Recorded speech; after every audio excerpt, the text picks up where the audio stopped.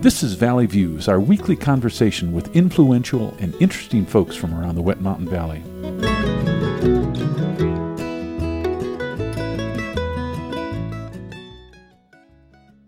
Today on Valley Views, we're visiting with Andy Mast, a local artist, and we're going to be talking about some of his work. He had a recent unusual exhibition in Denver. We'll get into that. Andy, thanks for stopping by today. Thank you, Gary. How long have you been here? I came to the Valley in the spring of 2015. I was 23 years old at that time. And I think a lot of people are familiar with your art. Your medium is pencil. If I had to describe it, I would describe it as photorealistic.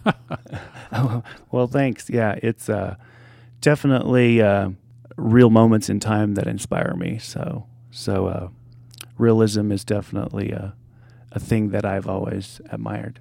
So. Your art, to me, could be described as Western art. It seems to have those themes. I remember visiting my grandparents, going to the Gilcrease Museum in Tulsa, Oklahoma. Remington and Russell played heavily into those things. Very much the Western art of that time. What artists do you think about when you think about Western art? Mostly, I think about contemporary Western artists first glance. But when I think about art history, obviously Frederick Remington and Charlie Russell come to mind. Robert Bateman, a lot of American artists. But when we talk about art history, I appreciate as far back as, Rembrandt and the Renaissance period. But in terms of Western art, Charlie Russell, Frederick Remington are some of the main ones that come to mind. Interesting. So, Andy, growing up, were there artists in the Amish community? It strikes me that might be unusual. The answer would be no. For me, art goes back as far as I can remember. My mother says before I could walk, I was always doodling, scribbling around. And so for me, it wasn't as much as discovery. It was just what I've always done and loved doing. So being influenced by other Amish artists was non-existent. It didn't happen. So I just slowly developed it on my own. And as early as 6th grade, I remember sitting at my desk in school and just thinking, this is what I'm going to do with my life. It was just a strong calling I felt early on. Andy, for those unfamiliar, how would you describe your art? Well, first off, my work is pencil work, which is in Western art and American art. Pencil may not be viewed as the most popular medium. But for me, my work is pencil work, and it's largely revolves around simplicity, simple moments in time, whether it's on the farm or in the backcountry or elsewhere. But also my work is very representational, realistic work more. But I strive to work beyond just photographs, but just create a sense of time, a moment in time. Mm-hmm. So in your art, you see horses, and cowboys, and dogs, and barns, and those sorts of things, from what I've seen. Correct. You've got amazing skills with pencils. Have you tried other mediums, oils, acrylics, photography? Yes, I have tried other mediums. Back in my teens, I tried colored pencil, oil, acrylic, and most of those. And I did dabble in those long enough just to realize and understand that those other mediums channeled me back towards the pencil and graphite. Okay. There's this simplicity and a raw reality that you get with black and white and with pencil. And the raw reality of the media just kind of seemed to fit me pretty well in as simple as I had been raised.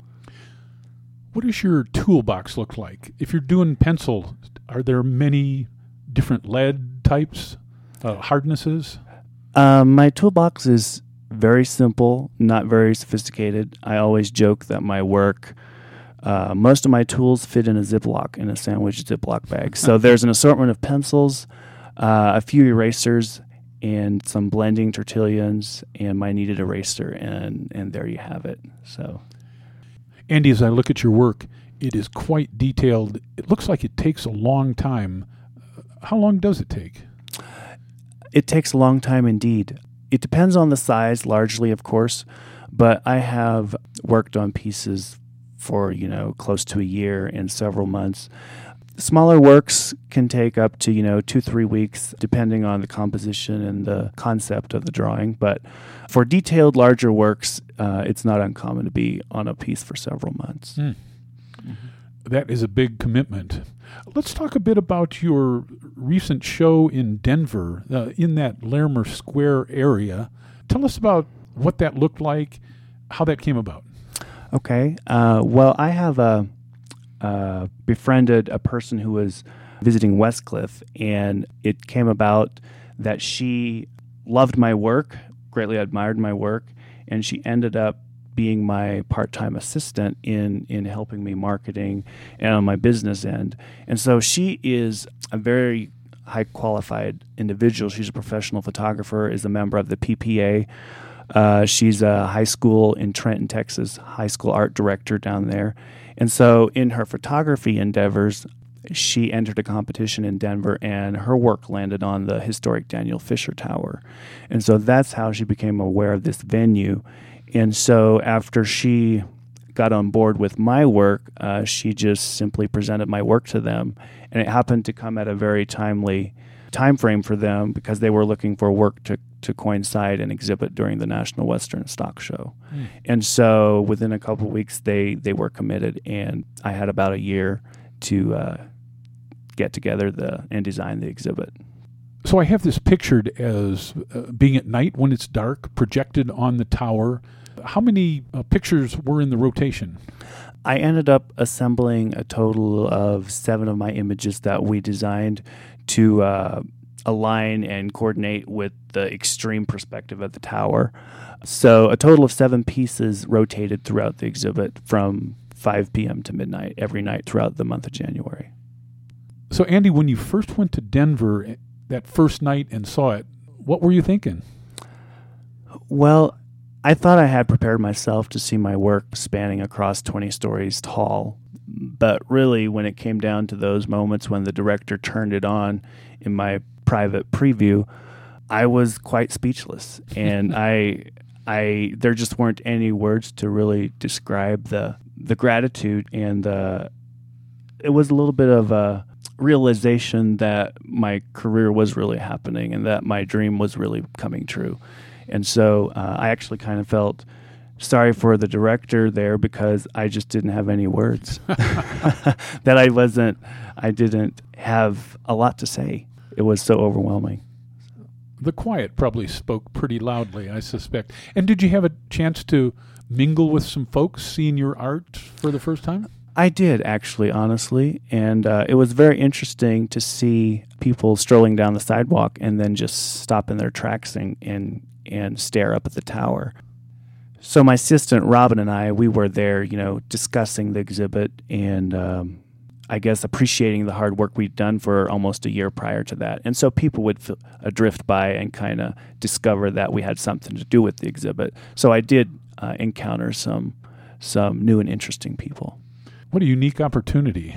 And I understand recently your art was shown on the cover of Painting World. How does a pencil artist get on the cover of Painting World? Very interesting. It was very much a privilege to be on the cover because honestly, they had to make some small exceptions to get pencil work on their cover. However, I happened to have a connection with that editor who actually did a feature on my work about 4 years ago, and she said, one of these days we're going to get you on the cover. And it just so happened that as a result of Denver, I got a lot of press from Denver. And so Painting World magazine wasn't the only magazine that took notice and did some features on my work. Okay. And when you're doing your work, do you start off with rough sketches to frame the picture out, or do you just have an idea and go for it? I don't do a lot of thumbnails. I do most of my work in my mind before I ever go to the paper because there's so much to consider in light and shadow and contrasts and values and perspective. And so when you're working with just a dark black medium, you have to be mindful of all those things of highlights, shadows, cast shadows. And so a lot of my work is very thought out before I ever go to the paper. And so sometimes I'll do some thumbnail sketches, but for the most part, I get an idea and I do my research and pretty much predict the outcome, but that doesn't mean there's many surprises when you're in on a work and a lot of problem solving. Okay. I know in your past you had sort of a dark period where you had a fairly traumatic accident that kept you from work for a while. Tell us a bit about that, and then how you came out of that and what happened sort of as you came out of that. I had a head injury when I was 17 years old. My dad found me unconscious out by the barn. So I had just been turning out a 2-year-old horse, and that's all we know. Nobody witnessed what happened, so it's a complete mystery as to what happened. However, I was unconscious for 48 hours, and the following years were quite debilitating and dark. I couldn't work for 5 years on the farm, so as I was able in those following 5 years, I threw myself into my art. However, much of that time, I even lacked the strength to create. Did you find, as you came out of that there was a plus somehow? It was a long time in coming, but yes, I saw some positives as a result of that in how it affected my art. Early on, I just loved art, and I saw myself as an artist for the rest of my life, and I knew I wanted to be an artist, but I just wanted to create art. And after that dark experience, it kind of showed me of where I want to go with my art. It kind of brought more of a vision and a mission to my art of where I want to take my art. Because during my debilitating years, those dark 5 years, art I found very therapeutic and healing for me. Art of the others, like some of my artistic heroes, I just found those very healing, and it really spoke to me as to what I want to do with my art. And ultimately, that is to bring hope to people. Thanks for sharing that. So, Andy, your theme of bringing hope, etc., expand on that a bit. So only after I experienced my darkness after my accident, only then did I understand the importance of the light to me personally. So my work is a lot about the light, highly in regards to my art, but also in my personal life. So my art and my life really go hand in hand.